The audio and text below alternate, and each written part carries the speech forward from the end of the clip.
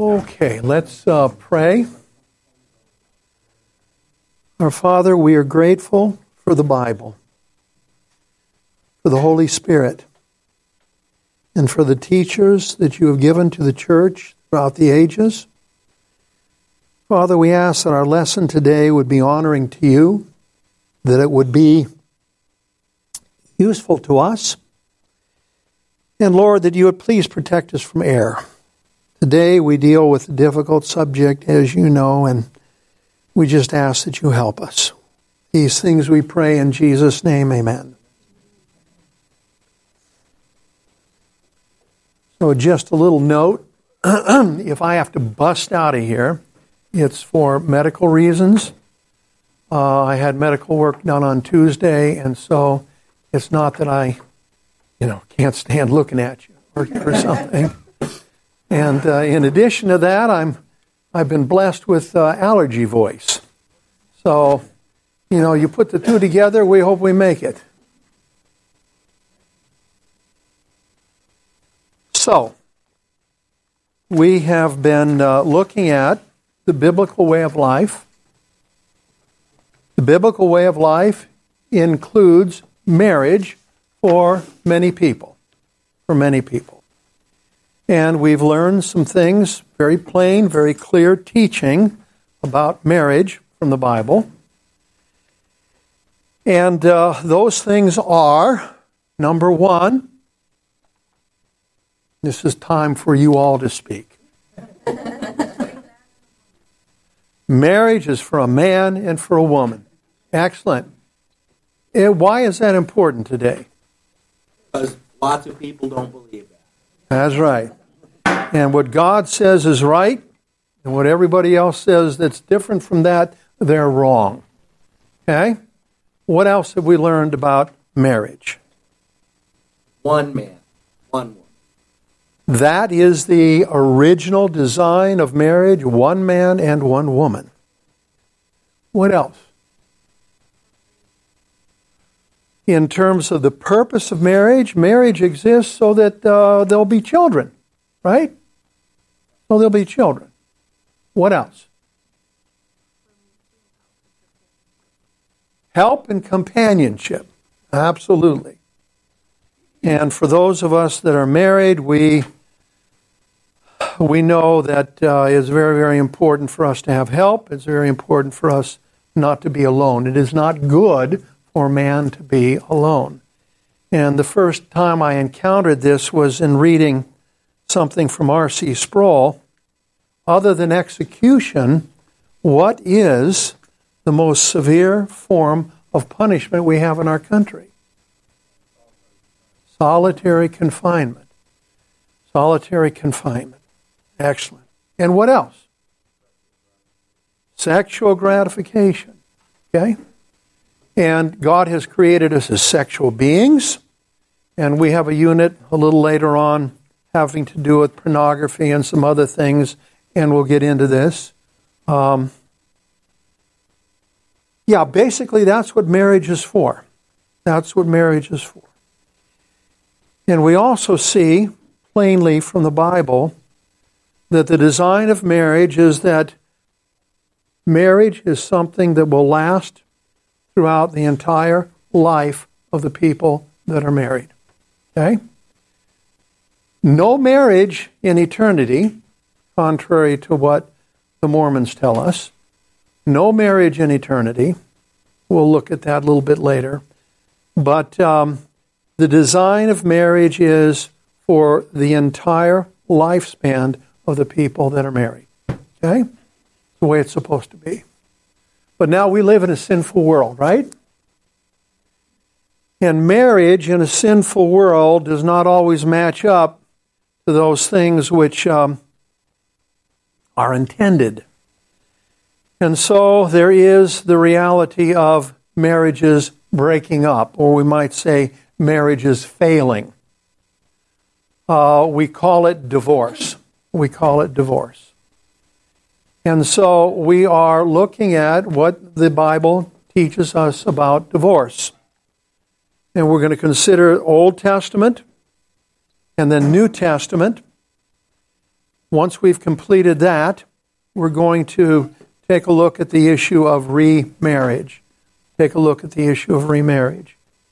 In my opinion, which is not worth much, and that's serious, the very best book ever written on the subject of divorce is John Murray's little book called Divorce. It's technical, and it really helps to know the languages, the original languages. I can do a little bit with Greek, but nothing with Hebrew.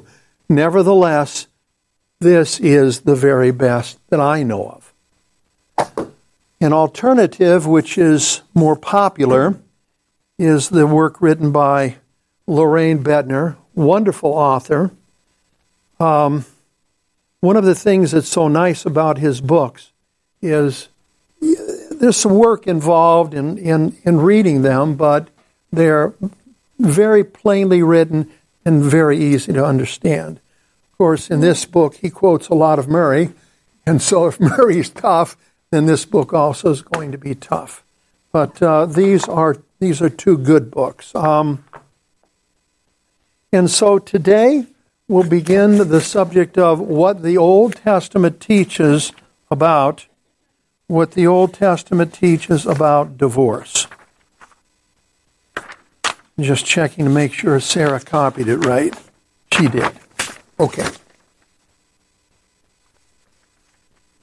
There's really, I think, one basic passage that we need to look at regarding divorce, and that is found in Deuteronomy.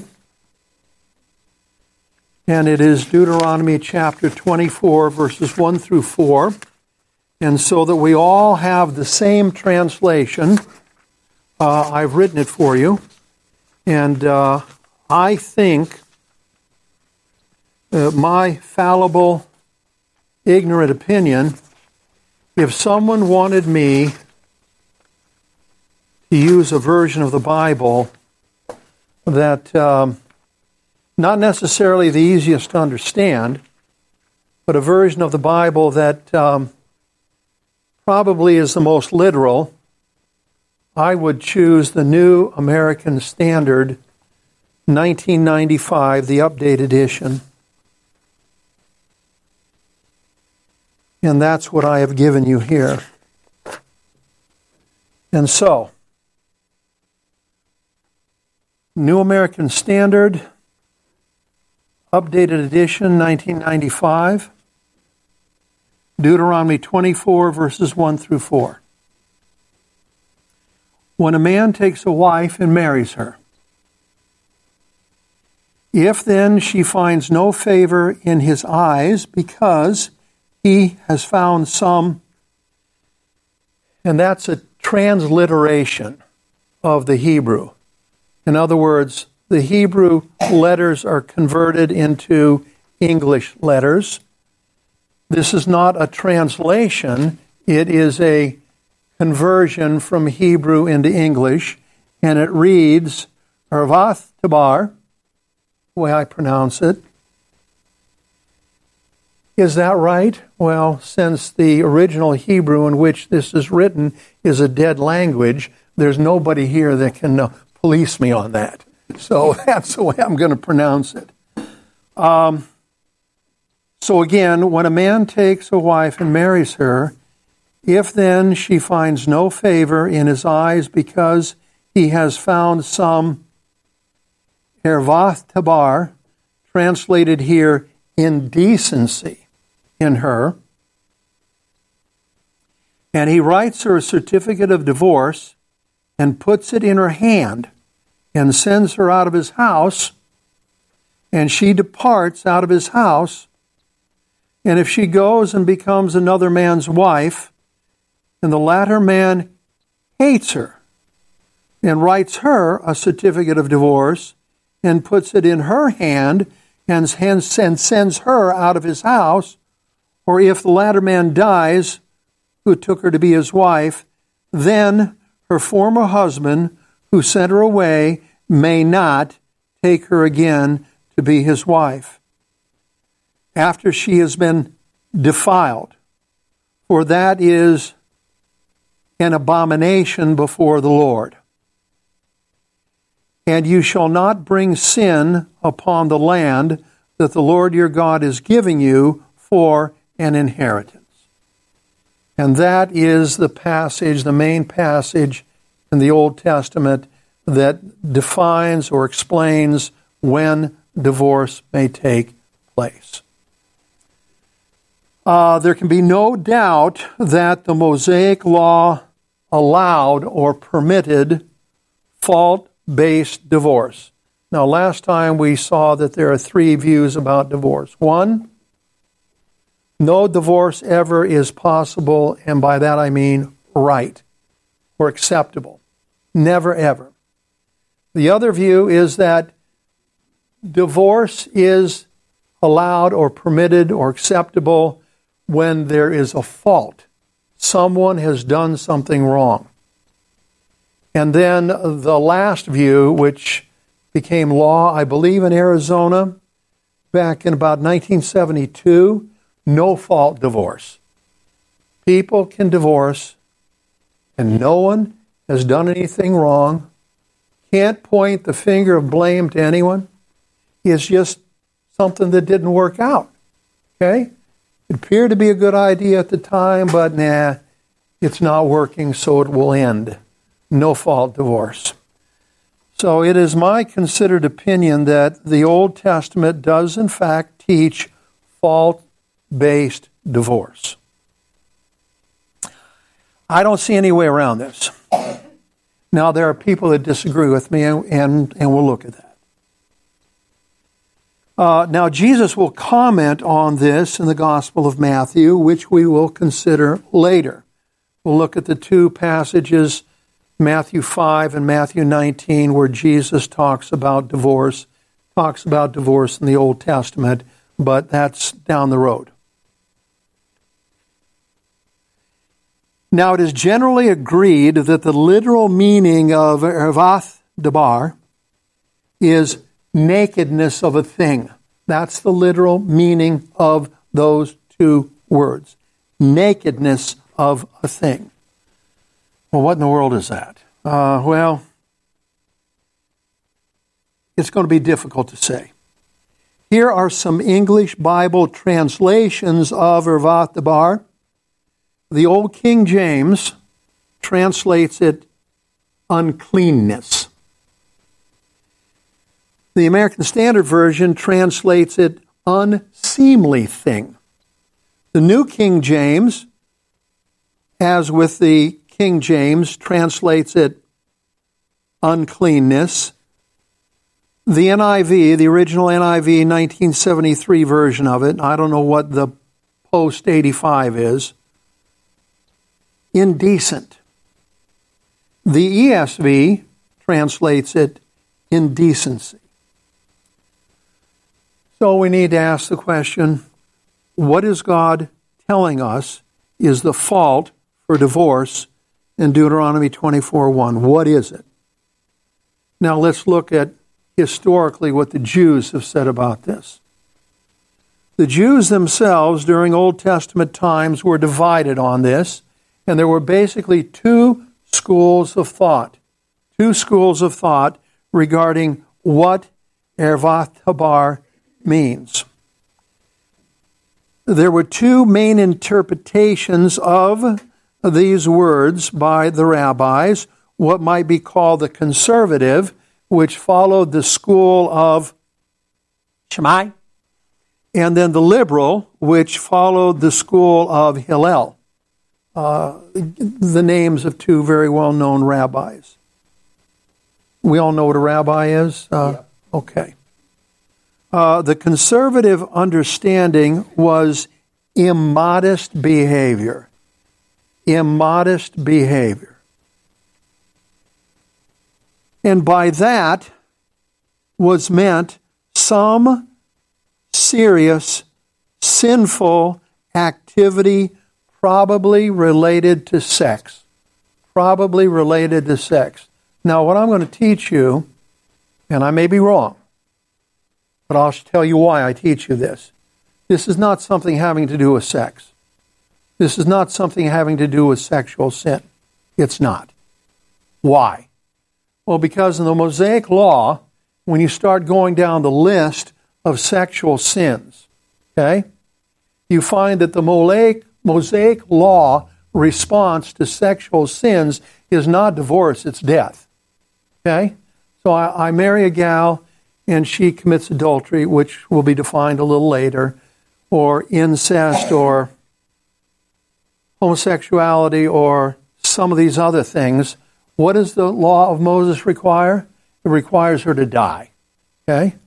In which case, you don't divorce somebody that's going to die, right?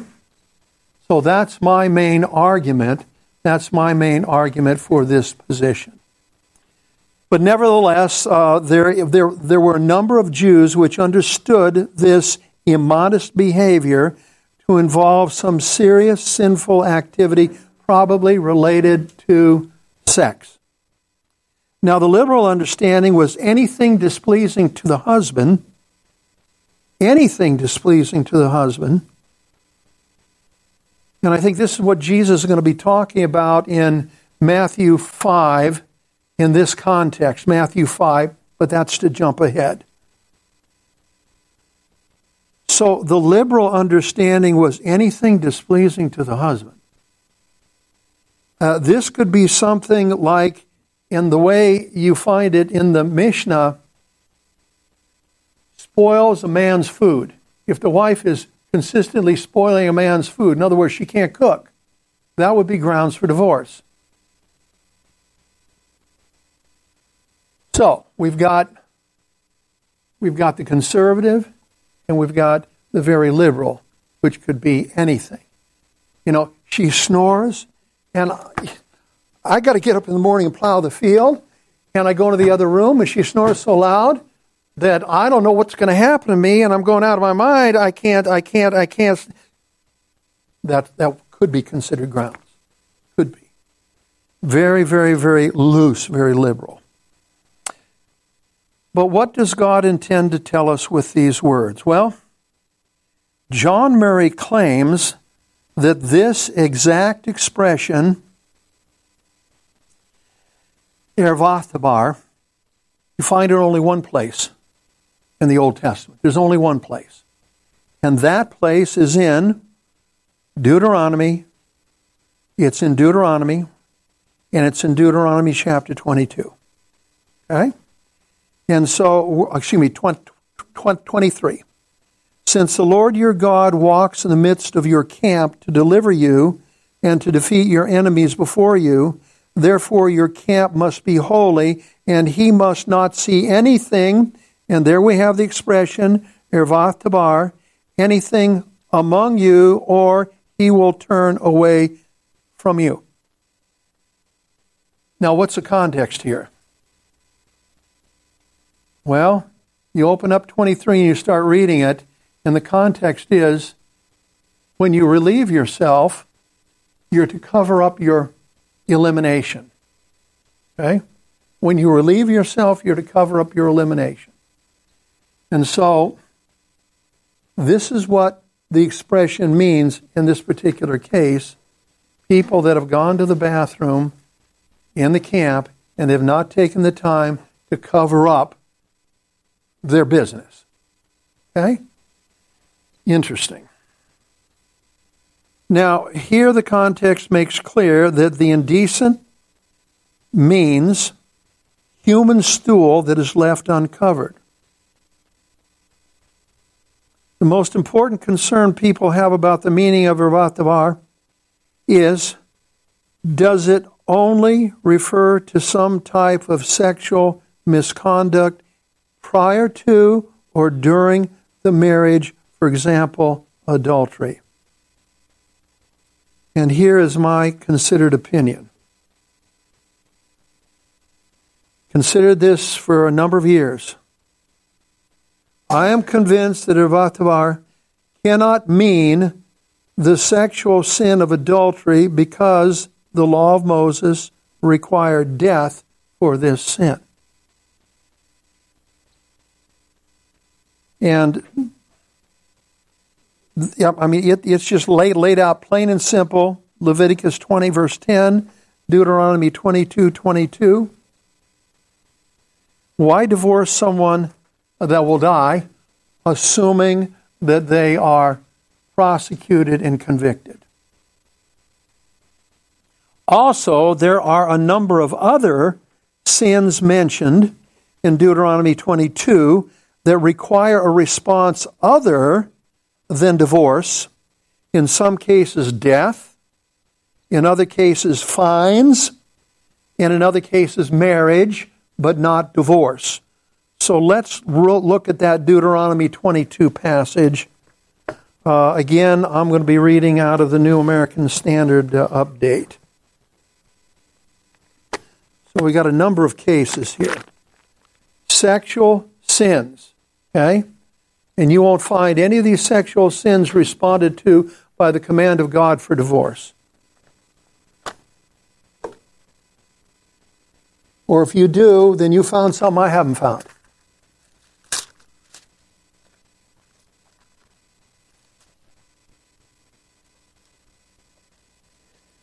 All right. So, Deuteronomy chapter 22, beginning at verse 13. If any man takes a wife and goes into her, and then turns against her, and charges her with shameful deeds, and publicly defames her, and says, I took this woman, but when I came near her, I did not find her a virgin. Then the girl's father and the girl's mother shall take and bring out the evidence of the girl's virginity to the elders of the city at the gate. The girl's father shall say to the elders, I gave my daughter to this man for a wife, but he turned against her. And behold, he has charged her with shameful deeds, saying, I did not find your daughter a virgin, but this is the evidence of my daughter's virginity, and they shall spread the garment before the elders of the city. So the elders of that city shall take the man and chastise him, and they shall fine him 100 shekels of silver and give it to the girl's father, because he publicly defamed a virgin of Israel, and she shall remain his wife. He cannot divorce her all his days. Can't be done. Verse 20. But if this charge is true, the girl was not found a virgin, then they shall bring out the girl to the doorway of her father's house, and the men of the city shall stone her to death, because she has committed an act of folly in Israel by playing the harlot in her father's house. Thus you shall purge the evil from among you. 22. If a man is found lying with a married woman, then both of them shall die. The man who lay with the woman, and the woman. Thus you shall purge the evil from Israel. If there is a girl who is a virgin engaged to a man, and another man finds her in the city and lies with her, then you shall bring them both out to the gate of that city, and you shall stone them to death. The girl, because she did not cry out in the city, and the man, because he has violated his neighbor's wife. Thus you shall purge the evil from among you. But if in the field the man finds the girl who is engaged, and the man forces her and lies with her, then only the man who lies with her shall die. But you shall do nothing to the girl. There is no sin in the girl worthy of death, for just as a man rises against his neighbor and murders him, so is this case. When he found her in the field, the engaged girl cried out, but there was no one to save her. 28. If a man finds a girl who is a virgin, who is not engaged, and seizes her, and lies with her, and they are discovered, then the man who lay with her shall give to the girl's father 50 shekels of silver, and she shall become his wife because he has violated her. He cannot divorce her all his days. A man shall not take his father's wife, so that he will not uncover his father's skirt. So we have a number of sexual sins here, and none of them are listed in terms of the response or the remedy for this is you go and get divorced. Also, we need to take into consideration a number of other sexual sins. And these sexual sins, furthermore, divorce was not the response required by God for homosexuality. There you find it, Leviticus 20:13. Bestiality, Leviticus 20:15 and 16. And incest. In the Mosaic Law, death was required. All these sexual sins are possible in a marriage. But now notice that the Mosaic Law did not say the response to this is you divorce. The response to this is the person that is guilty of homosexuality or bestiality or incest, they're to die. Trial is to be conducted. There's procedures for that. There need to be witnesses and all of this. So divorce was not the response required by the Mosaic Law for these sexual sins. So that is my defense for the view that Ervath Tabar is not sexual misconduct. That's my defense. Is it good enough? Well, some people think it's not. I think it is. What other things could be considered serious wrongdoings that would be allowed as grounds for divorce under the Mosaic economy? Well, if not sexual sins, and we're not going to go with she burns my food or she snores too loud. There's got to be something significant or serious. Well, then what is it? Well, this is difficult to answer, I think, with any detail and precision. Well, what about long-term extreme unwillingness to submit to a husband's leadership? What about the inability to have children? What about a history of flirtatious behavior and public misconduct in terms of improper clothing or hairstyle or something like that? Well, these may be faults. They may be that are examples of Ervath Tabar. When it is all said and done, though, I believe Dr. Murray said, and I quote,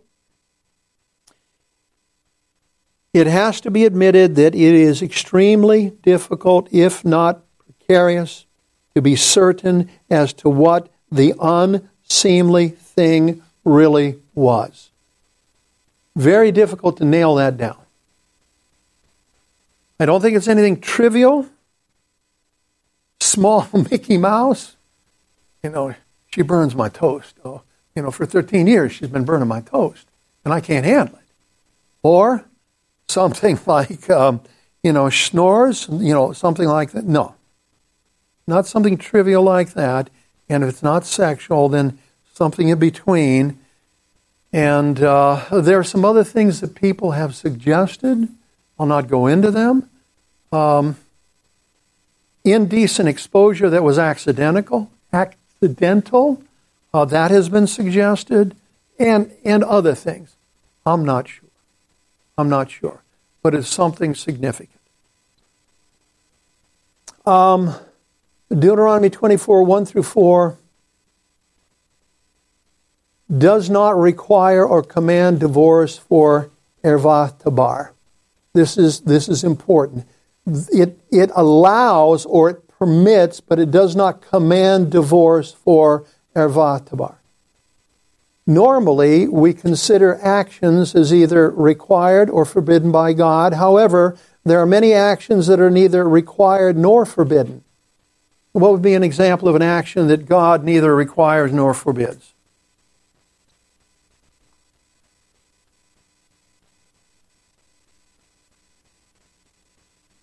Say what? Yeah. I put Thousand Island dressing on my potatoes. Okay? Some people put ketchup. Neither required nor forbidden unless, I have a food allergy or something else is going on. There are a lot of things. This is the area of what we'll call Christian freedom, which we will talk about at length later. Okay?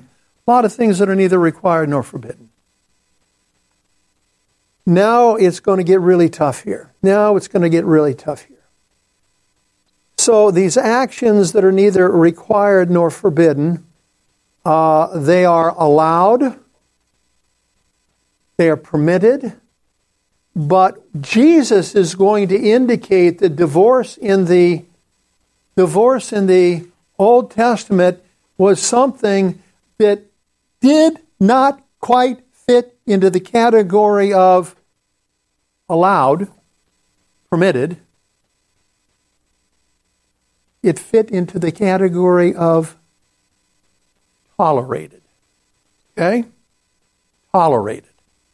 Or it was something that God was going to put up with. All right? Put up with. Now that's, I think, opening ground for another category. Or opening ground for another category. Right, wrong, an area of freedom. Now we got this opening up, possibly, of another category. And we'll have to get into this when we get into the two passages in Matthew.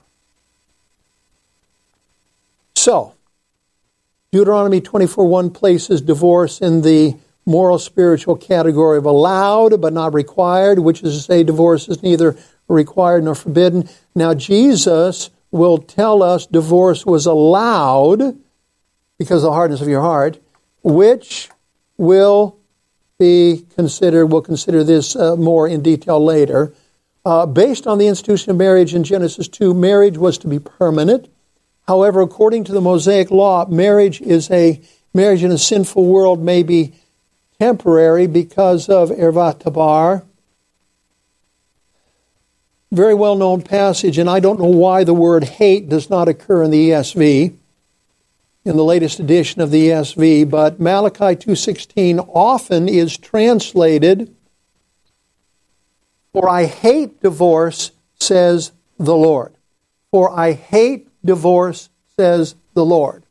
And the standard English Bible versions that we have has that word hate. The Lord hates divorce, which may indicate that divorce in the Old Testament was tolerated, which is somewhat different from saying that it was an option for someone. And what is meant when we say something is tolerated? Well, probably it means tolerated indicates that somebody is doing something that is wrong, but they incur no guilt or no penalty for it. And so this is going to be a real tough thing to hammer out. And I'll tell you right now, if I'm here next week and we open this up, I'm not going to be 100% sure what to say about this. And this is going to be very, very similar to the issue of polygamy, having more than one wife. It was tolerated by God. And some people interpret this as it was wrong, but God is not going to attach guilt to it for some reason. The other view is that it was not wrong, it was a freedom, but it was temporary. And the debate on that it continues to go on and on and on and on and on. All right, next item, we got 7 minutes. The majority of Deuteronomy 24:1-4 deals with the question of remarriage. In the case of a woman that has been officially divorced by a written certificate of divorce. Verse 4, 24:4, forbids a divorced and remarried woman from remarrying her first husband. Why? Because she is defiled, which is not explained. this defilement makes it sin for her to remarry her first husband. Notice the passage does not forbid this woman from remarrying a third time or a fourth time. It just forbids remarrying the first husband that divorced her. But why is this? Well, there's a good reason for it. Very good reason for it. I just don't know what it is. Also, this passage does not prevent the divorced woman from returning to her original husband if she does not remarry someone else. Why is that? I don't know.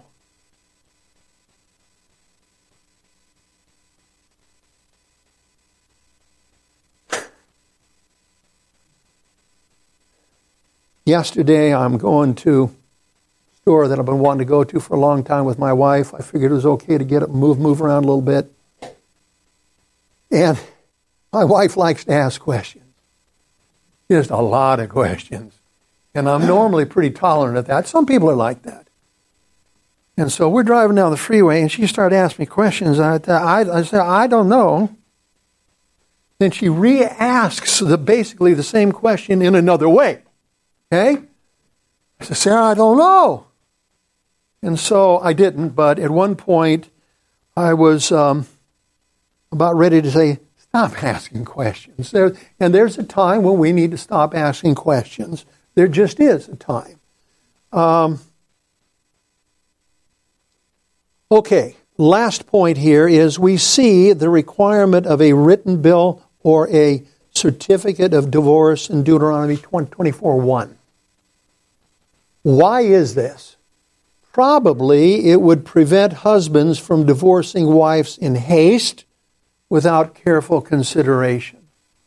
Now, that's a speculation, but I think it's probably a reasonable speculation. It would take some time to write this out and formally present it and so forth and so on. And we all, what? We all can blow up, have a quick uncontrolled moment. And this would probably tend to calm that down, mitigate it.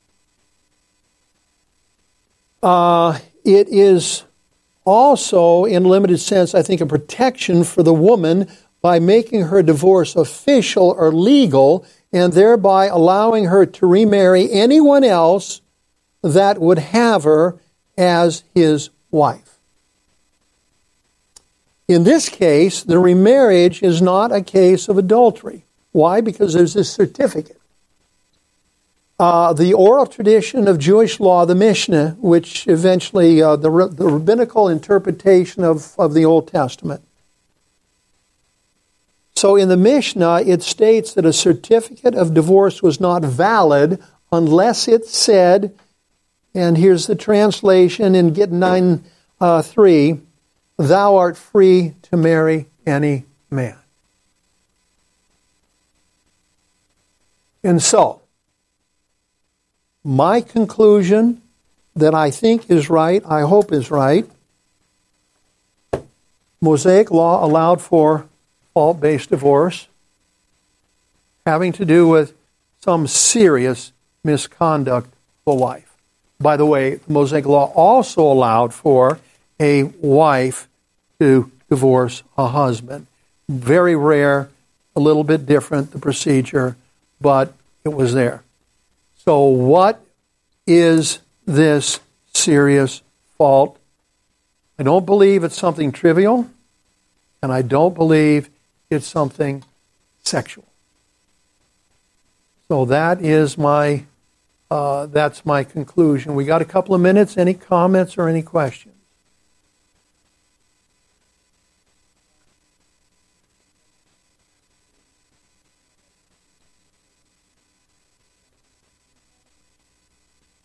We're going to take a look at what Jesus says. And I'm going to, I'll talk about it briefly later, but the new covenant has replaced the old covenant. And the new covenant will have some changes. There will be some differences. Jesus came to fulfill the law. not destroy it, not a jot or tittle. Nothing from the law is going to be removed or destroyed until everything has been fulfilled. We take a look at the New Testament and its teaching about divorce next time, and we'll take a look at this. And it's going to be complicated. It's going to be complicated. Now, there are people who, unbelievers, who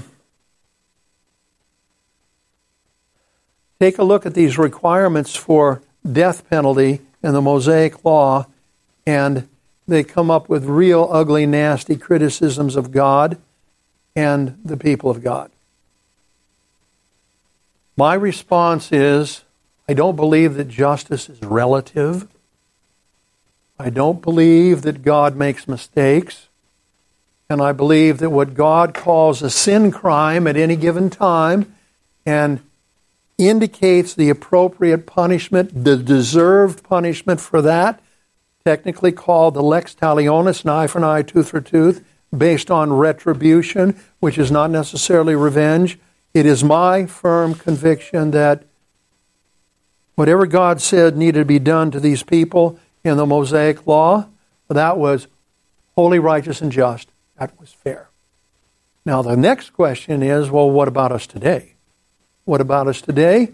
The old covenant has been replaced by the new, and there are a lot of differences of opinion about this, but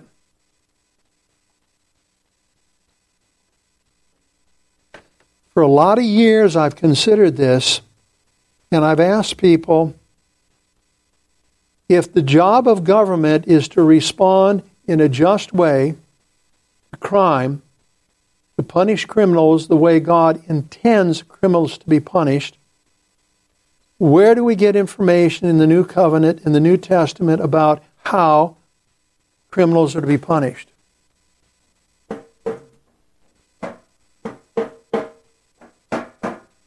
There's next to nothing. There's a couple of statements, I have done this and I deserve to die and therefore it be righteous for me to die. There are a couple of places like that. But other than that, where do you go to determine what sin is a crime and how that crime is to be punished? Where do you go in the New Testament to get that information? And the answer is